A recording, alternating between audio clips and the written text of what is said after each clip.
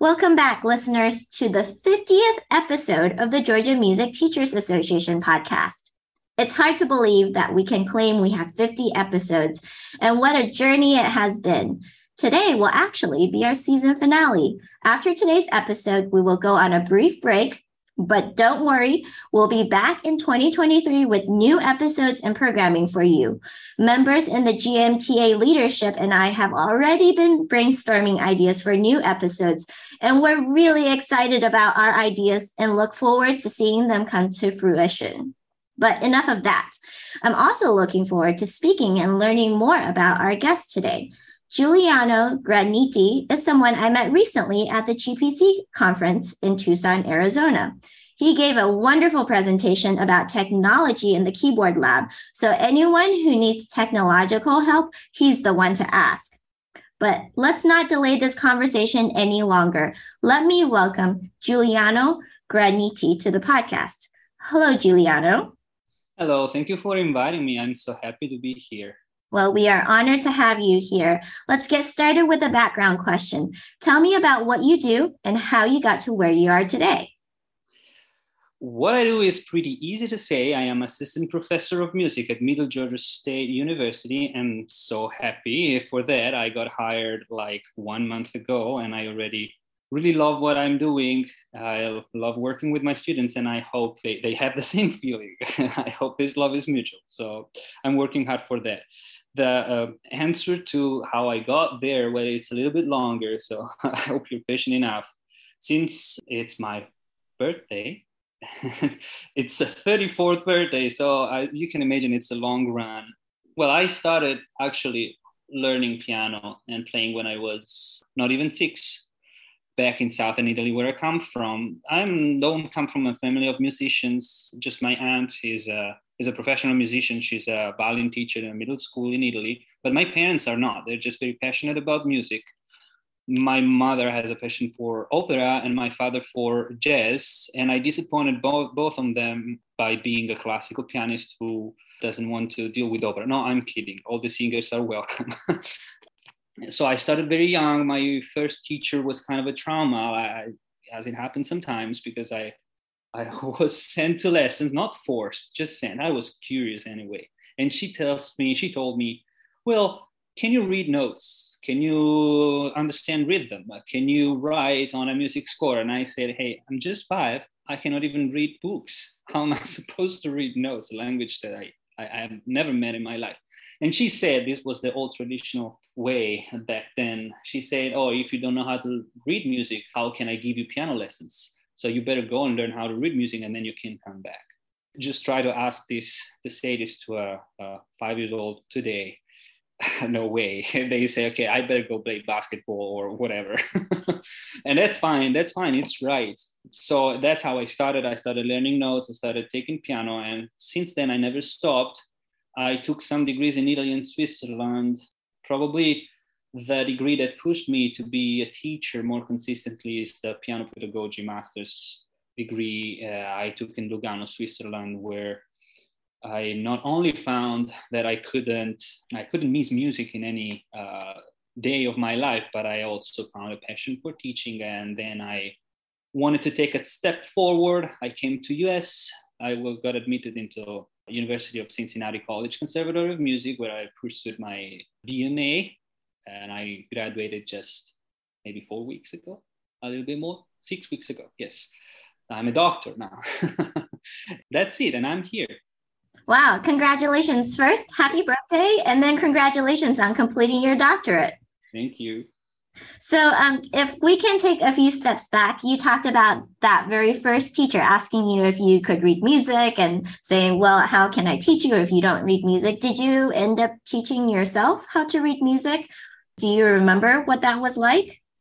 Well, that was an important moment because it happened mainly when I was in Switzerland. So I was already an adult student. It was my 3rd master's degree because I took 2, one in piano performance and one in chamber music in Italy before. And all the students I had back then were the private students who already knew how to read music. But when I went to Switzerland and I started to interface with kids, especially I had a 5-year-old one, I had to find out how to teach them music without using the same approach of my first teacher, of course. I can say at the beginning, I could feel powerless. I could feel I wasn't ready. But I wasn't understanding the power, the ability of learning that very young kids have. If you don't approach to them with pure abstract and intellectual work, but you actually show them how to do something in practice, they will connect to the abstract work immediately. They don't need many rational explanation of what they are doing, but they need to enjoy what they're doing. And they will connect eventually to the intellectual abstract part of it. Also studying some hints of pedagogy and psychology helped me understand that according to the Piaget stages of the development of the youth, it's impossible to tell a 5-year-old kid learn how to read before playing and just pretending that that is an effective thing. That is not effective, because the kid would only memorize without actually finding any practical outcome of what he is memorizing or she is memorizing. And so that brought me the thing that must have been a mistake in my former education. And I had to evolve from taking the good of that, but also evolving and just changing the bad of that. Yeah. Can you reflect a little more on your musical education in Italy? How is it similar, or perhaps more importantly, how is it different from what you see here in America? It was very different when I was young. When I was studying, there was the old traditional track. You entered let's take, for example, the piano major. In the Italian conservatory, a piano major could take 10 years of studies. 10 years was the actual traditional path, and I took that one. And I started when I was 10. I entered the conservatory when I was 10, and I got out when I was 20 with my piano diploma, which in this country is comparable to a bachelor's degree, more or less. So that's fascinating. When you entered as a 10-year-old, was that a full-time school for you, or was that like a extra outside of your academic schooling? It's a very good question. It was outside the traditional school, and it still is. I will maybe expand a little bit better later, but it was outside the traditional schools, and the two schools were not integrated at all. So when you do elementary school, it's fine. When you do middle school, it's fine because the workload is not so heavy. But when you enter high school in Italy, especially classical high school like Liceo, classic Liceo, scientific Liceo, it becomes quite challenging to bring both schools together.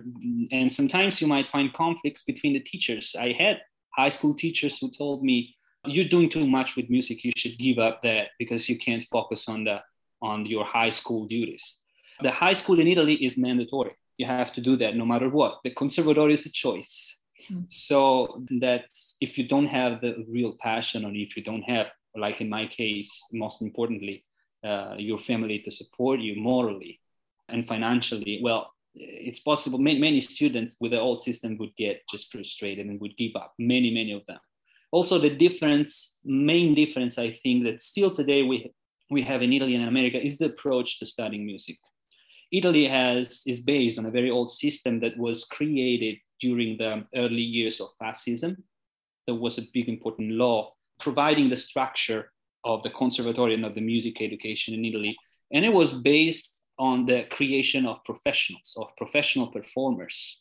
So everybody who entered a conservatory was required to go toward excellence in performing. I don't say that it doesn't happen in America or in other countries like Switzerland, but it's not the only thing, because how many pianists who enter a conservatory will actually become professional performers performing at Carnegie Hall or doing the I don't know, Van Cliburn competition, maybe 0.5%, 1%.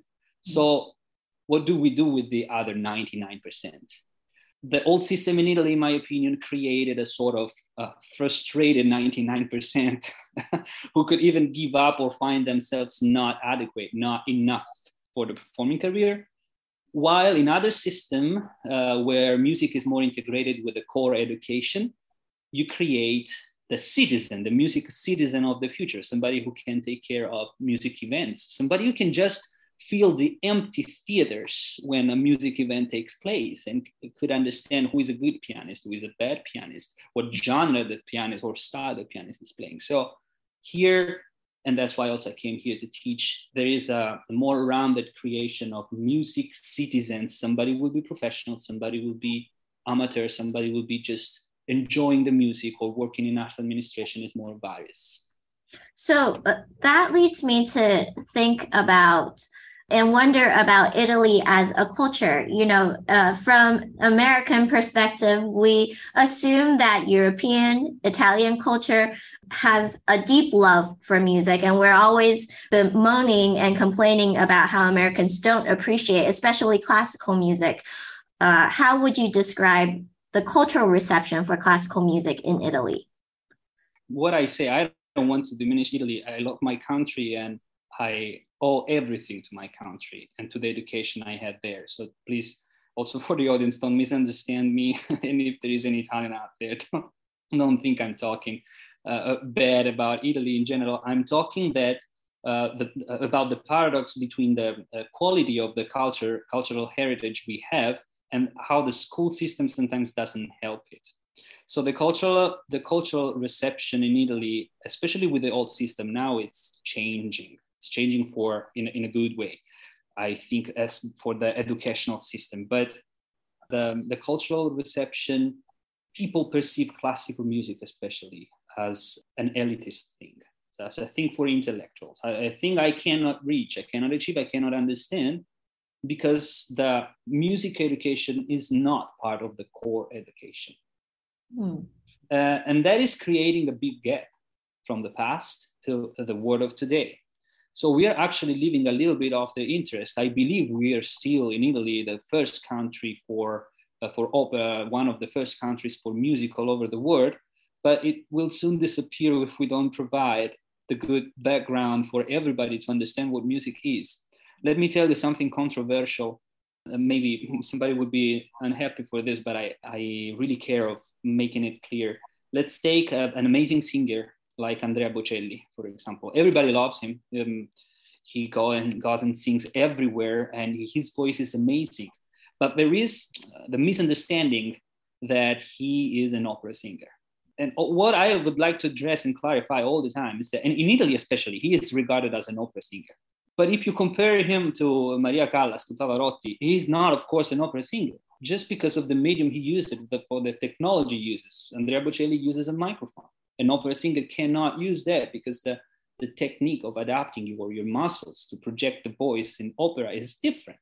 We are in that moment of history where this misunderstanding is even emphasized, is stressed by some, I don't know, marketing laws or anything, in which we have to say that Andrea Bocelli is a great opera singer. He's not. He's one of the best singers in the world, just not an opera singer. What I complain about the Italian system, educational system, is that it's not providing the background to understand the difference between different things without a judgment. What is better, what is bad? I'm not saying something is good, something is bad. They're just two different things. So if I can summarize, it seems like there's not an opportunity, or there aren't many opportunities for amateur music making and amateur music study, just study for fun. Is that accurate? It's very accurate.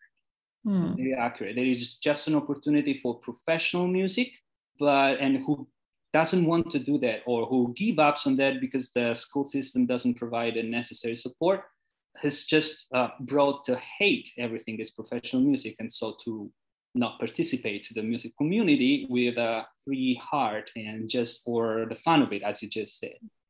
Yeah, I think, one thing that this makes me realize, and we're constantly thinking about this, especially in higher ed, is how to uphold a standard, but also maintaining accessibility for people, right? We don't want to set our standards so high that it does come across as elitist and exclusive. And so it seems like that's part of that struggle, setting up standards, but maintaining accessibility, finding that balance. So thank you so much for sharing that and providing that reflection. Now we're going to take a few steps back and go back into your childhood. Can you tell us what practicing was like for you as a child? Did your parents have to force you to do it, or were you self-motivated? I was basically self-motivated. I cannot say I was spending when I was very, very young, when I was like before being teenager, I cannot say I was spending so much time at the piano. I wasn't that incredibly consistent student. My parents were never forcing me. I was a good student at school, elementary school, and I was a pretty good student at conservatory or in music and piano in general.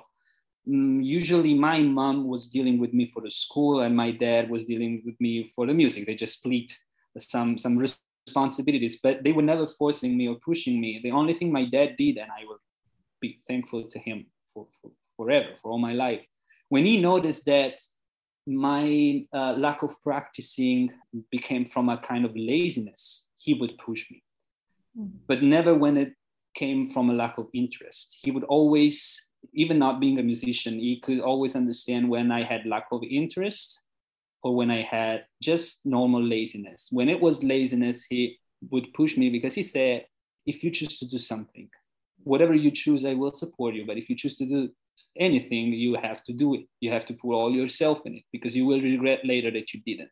So it was not actually pushing, or forcing. It was just a life lesson that I brought for my life. Yeah. How involved were your parents in your music education? Like, did your dad attend your lessons or was he just the one that was kind of watching over your practicing at home? Well, no, he was very involved. Actually, the conservatory was, I would say, in kilometers, 45 kilometers. That could be something like maybe something less than 30 miles away from my hometown. And he would spend even 2, 3, or 4 times per week driving me to the lessons. He was not allowed to stay in the lessons at conservatory. I mean, he could be allowed, but I didn't want that. And my teacher didn't want that. So it was fine for me. It was okay. But he would be there all the time. I think that the amount of time he invested, and my mother constantly, because she was at home providing for everything my dad could not do since he was with me. So what they both invested in time was crucial for my education, and also for giving me a good example how to take care of your kids, but eventually of your students when you see they really have a passion, that they really want to do something. So he was there all the times, until I took my driver's license. At that moment, I said, okay, you can stay home. I would just borrow your car and I'd go on my own. Yeah, that's a beautiful tribute to your parents. Thank you for sharing that. Why are you a musician and teacher? Was there someone who was particularly influential in guiding you to this path? Oh, how many people were influential. And I'm not just talking about good influence, but also about bad influence. You learn from everything, right? So from the good things and from the bad things, how to not do something. Why am I a musician? It's because from a certain age, and I would say in the late teenager, it became a necessity. In a just conversation about memories, my dad was reminding me how I would pretend to spend a time practicing piano on Christmas Day after the big Christmas lunch celebration in the southern Italy. You can just imagine how much we eat on Christmas Day. And after that, after a couple of hours of having fun with the relatives and cousins and everything, I would just say, okay, I need a couple of hours at the piano now. And it just became a necessity, something I couldn't miss for more than 1 day, 2 days, or sometimes hours. From that moment, of course, I decided that I wanted to be a musician in my life. About a teacher, I think I had a germ of it, a kind of embryo since forever, because my mom is a high school teacher. She teaches English literature in high school. And in some way, this is not a criticism, but in some way, she brought some of the teachers' behavior in the house. So there always was this atmosphere of teacher-student, also in our educational system, and mindset. And even though I kind of refused to be a teacher until I was a little older, like 23 or 24, when I started teaching in Switzerland to support my studies there, I found out that it was a necessity as much as practicing piano, and I never left it. It would be very hard to say why. It's probably a give back for what I learned. It can be just the satisfaction of seeing the faces of my students when they understand what I'm saying, or when I am clear enough to make them understand what I'm saying. And every job I think has a part that is not fun and the part that is fun.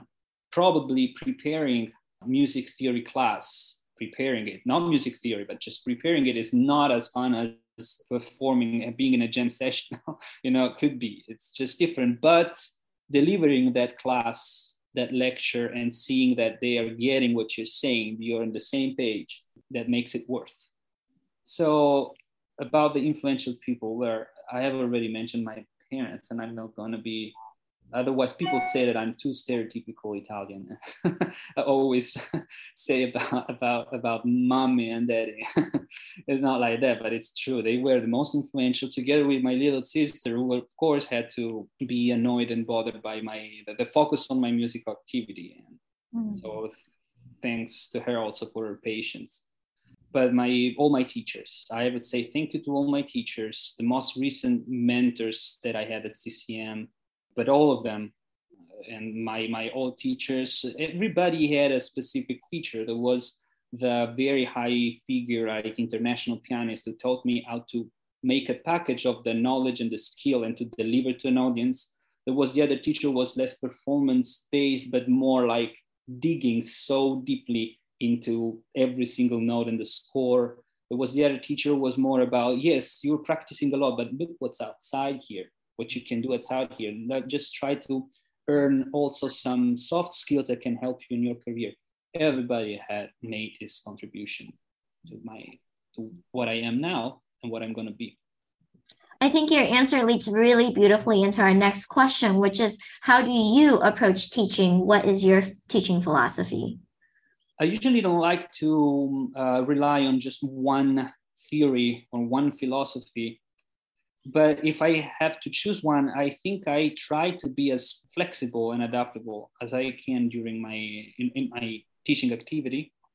I found some very interesting philosophy underneath the universal design of learning, in which you emphasize exactly flexibility and variability, so that each student can either corroborate the strength or fight the weaknesses with a kind of individual approach. And everything starts from understanding and adapting both what of learning, the how of learning, but especially the why of learning.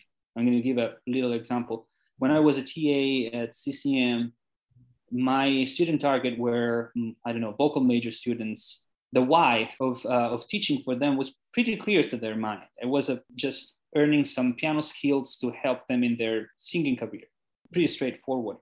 Teaching at MGA, Middle Georgia State, of course, brings to some different whys. If the how and the what can be similar, the why is different, because the students at MGA, they're more concerned about the popular commercial contemporary music. So they have to build their skills in order to help their career in songwriting, in the music industry, in music administration.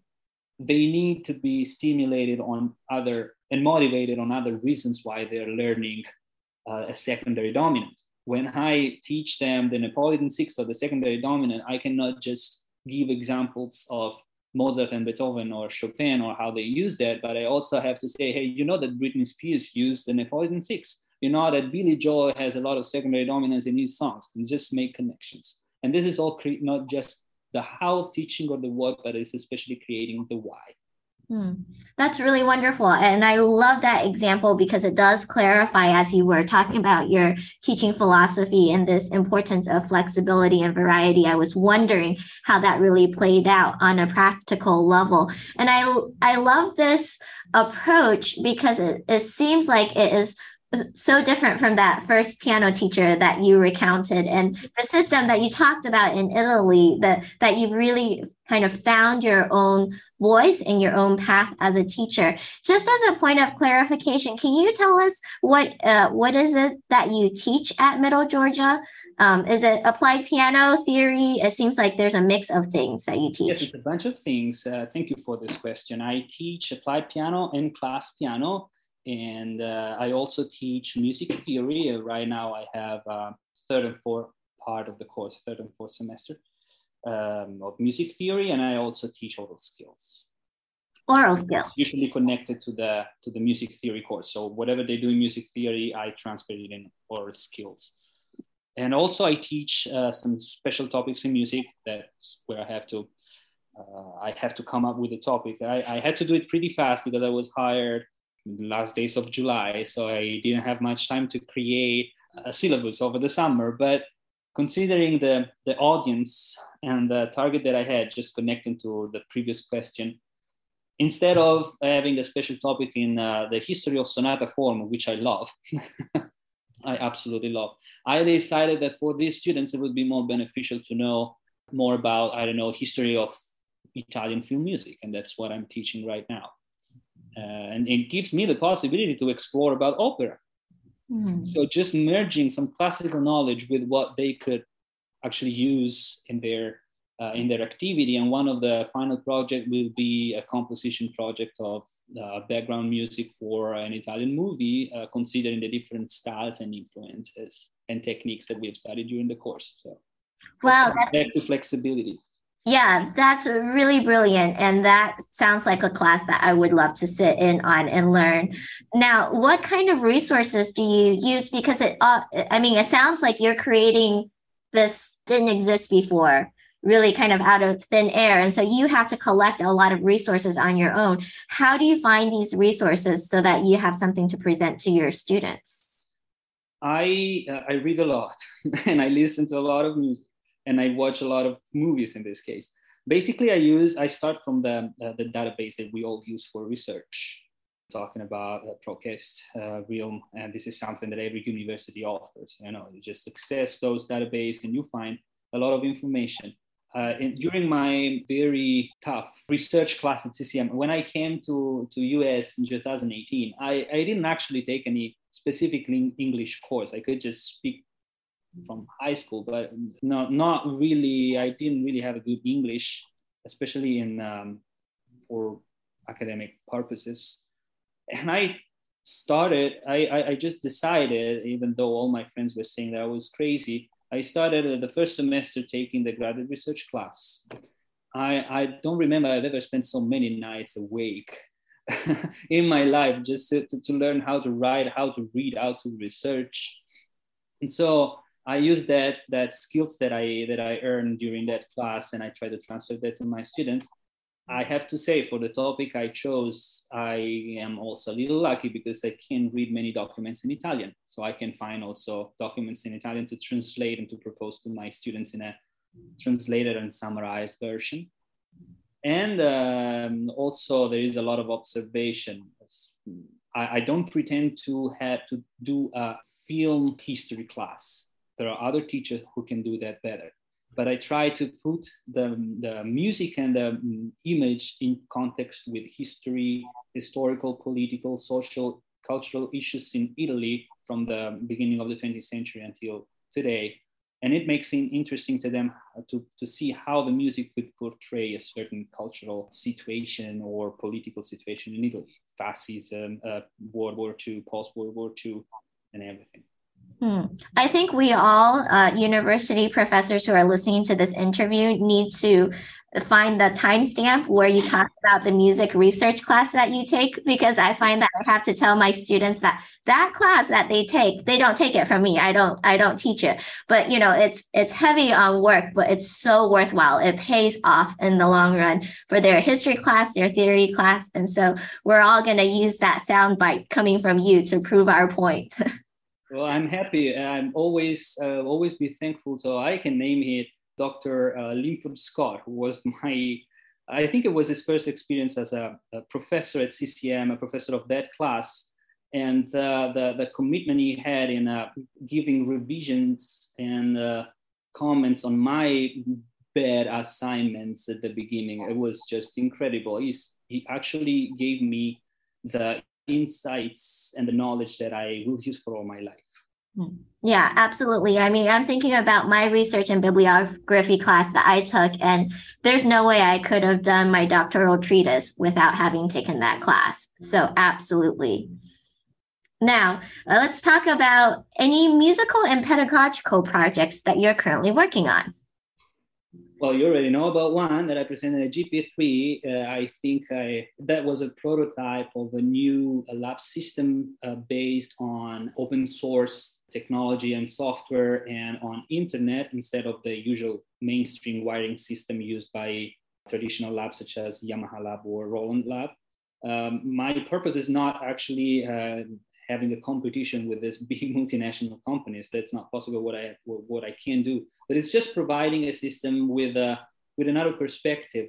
They emphasize their work on the quality of the piano instruments themselves, while my purpose is to provide the same features, if not sometimes improved, of just more accessible or more flexible and expanded for environments in school who can basically not afford several $1,000 system like those ones, which are amazing. Don't take it wrong. They are amazing, but I think what COVID told us is that we can run many things online. The internet is a primary resource like food today. So why don't we use it also for the class piano? And I mean, as I said, if you want to know, if the audience wants to know more about that, they are always free to contact me. They just Google it and they will find my name and my email. Another project that I am bringing to completion now is actually my DMA project. It was the arrangement for solo piano of Prokofiev's Fifth Symphony. I completed the arrangement and I did an amateur recording of it, like a non-professional recording of it, just for the completion of my DMA project to get my degree. But now that the transcription is completed and I have the music score, my next step is actually providing a professional recording. I'm already in contact with a couple of studios who are giving me a quote for recording it on a good piano and possibly publishing the music score. I couldn't do that before because until 2023, Prokofiev is still protected by copyright law. But it will not be very soon, and I am already in contact with the library service of Middle Georgia State and to get the support, logistic support for the publication of this score. So it's a work in progress. That's brilliant. Can I ask you about this transcription? What level of student do you think it's appropriate? Like, is it your typical undergraduate? Is it really very difficult? Is it more fit for a graduate student, or who would you recommend this for? I would actually recommend for concert pianists. I was always saying that while I was transcribing and arranging, I would always say, if you really need a good recording of it, you better call a better pianist because it came out quite difficult. The texture in the third movement is very thick. The tempo in the second and fourth movement is extreme, and it has a lot of technique that I believe a concert pianist can handle, or some very good master students as well, but people who are mostly directed toward a performer career. Yes, I would say. Can we stay in touch about this recording project that you're working on? Because I would love to hear it once you're done. Absolutely, yes, with pleasure. Yeah. Okay. I'm going to kind of attempt to summarize what you talked about earlier in terms of your pedagogical project, because I was there for your presentation. So basically what you're doing, and correct me if I'm wrong, is using open source software that is already available on the internet to help teachers and institutions to create a keyboard lab that doesn't require all the bells and whistles in terms of like the hard wiring that you need to purchase from like Yamaha or Kawai in order to actually set up a keyboard lab. I remember you talking about being able to really use any type of keyboard to create this system in this lab. So an institution who is on a budget crunch and doesn't have however much, and I remember in your presentation, you gave a quote for how much you setting up a Yamaha lab was. I can't remember, but it was way more money than I would ever have in my life. And a lot of institutions are looking at budget cuts if they don't have that money, but they do need to upgrade their keyboard lab. A lot of the software that you were talking about can be obtained at little to no cost. Is that an accurate summary? It's very accurate. Of course, they would have to pay for the hardware because there are companies that say the hardware, but as I was saying in my presentation, everything is based on a mini single board computer, the Raspberry Pi, that is very famous among computer science people, but not famous among the musicians or any other or in any other field. And it's like $55, and it works like a PC. Then there is another bunch of very modular technology that, of course, an institution would have to buy. So a budget is needed for that. But all the software is used in the system is open source. I just collected and organized it in a operating system based on Linux, which is my personal creation, but that is open source as well. And you can download it from GitHub, my GitHub page. So yes, everything, you are absolutely right in what you're saying. I just want to add one little thing, a system like that. And again, it's open source, and it means that you can download it and improve it and modify it. And it's not Giuliano Granidi's lab anymore, it's your lab. That system also improves the remote teaching possibilities. For example, I know that in 2025, we're probably going to face a little drop in the enrollments. There is a study that is telling that because in 2025 will be the freshman year for kids born in 2008, when people were not making kids so much because of the crisis. So we will have a drop, especially in some states. I don't know if the South will be actually affected by that, maybe a little bit less than other states in the West or in the East. But anyway, we will have to face that. So getting enrollment and improving our remote accessibility and remote teaching and getting enrollment for other states will be also crucial for helping and supporting the financial status of our schools. Great. Well, thank you so much for your work on that. And thank you for clarifying my summary. I appreciate that. We're going to completely change directions. Tell me about your time in GMTA and MTNA. How did you hear about the organization, and what has being part of this organization meant to you? By the time I got affiliated to GMTA, I had been already affiliated to MTA for maybe more than 3 years. So I actually came to Macon in Georgia in January 2022. Yes, this year. Temporarily replaced a teacher who was on leave for medical reasons at Mercer University. So that's where I switched my affiliation from Ohio MTA, where I was before, in Cincinnati, to Georgia MTA. And so I'm pretty new and fresh for Georgia MTA. I haven't actually yet applied for events or conferences here because I was focused on my doctoral project and other things going on. But I would start from now. I'm already searching. I had a student at Mercer who participated in a competition at MGA under my supervision. So that's all the activity that I did. About MTNA, I was lucky to be at CCM because they have a very strong MTNA chapter there. So I got included in that chapter. I took that possibility and I started with a poster presentation I remember it was October or November 2018. So just 3 months after the beginning of my DMA career.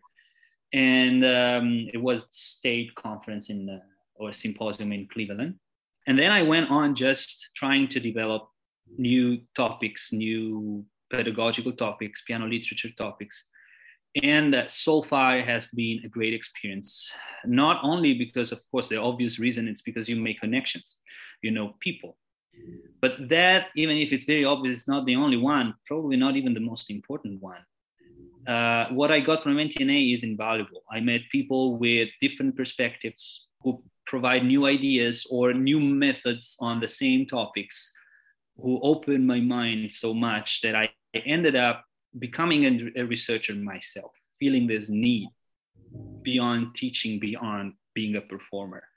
And I started not sleeping in the night, which is not necessarily positive, but while not sleeping, I could think, 10 ideas every semester. In 10 ideas for future projects, 7 were just bad. 2 were good, but I didn't have enough background or knowledge to even start them. But that one was good. And what MTNA did with all the events, all the opportunities, all the connection was providing invaluable support for that one idea that then became a good one. It became a project. So I'm extremely thankful, and I will just continue my affiliation and try to contribute as much as I can to the growth of this association by participating to all the events and by involving my students to be a part of it. Yeah, I think one thing that I have been really impressed with in this conversation is your level of initiative and creativity. And so I think here in the state of Georgia, we're really fortunate to have you here. We're excited to have you as part of our organization. Well, thank you. I accept this compliment even if I'm blushing. So we are approaching our very last question. What are your plans for the near future, the next 2 to 5 years? Oh, how many?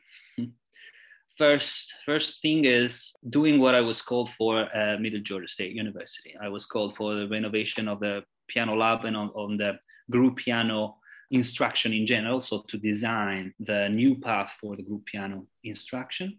And I'm very involved in that. Plus I'm renovating the lab, who is not currently working properly. So I'm working on that using my system and that technology.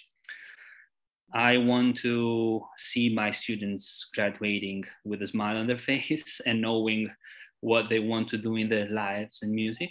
That would be nice.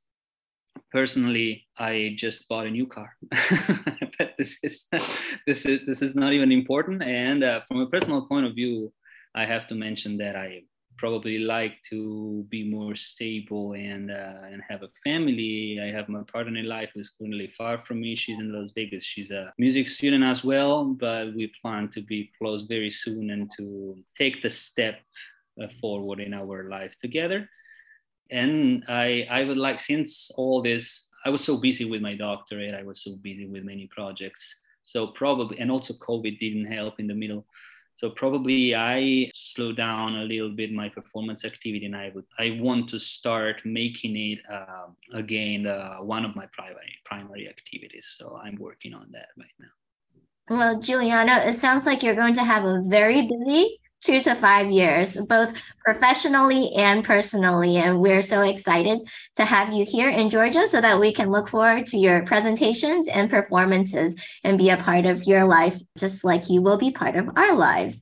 Giuliano, this has been a delightful conversation. Thank you so much for opening up with me and our listeners about your perspective, about your upbringing, your reflections on your culture, your home culture of Italy, and your experiences here in America. And thank you so much for being such an initiative taker and creative individual, not only for your students, but also for all the organizations that you are part of. This has been a really fun conversation, and I look forward to seeing you around at our various state events. With that, I wish you happy teaching and happy students.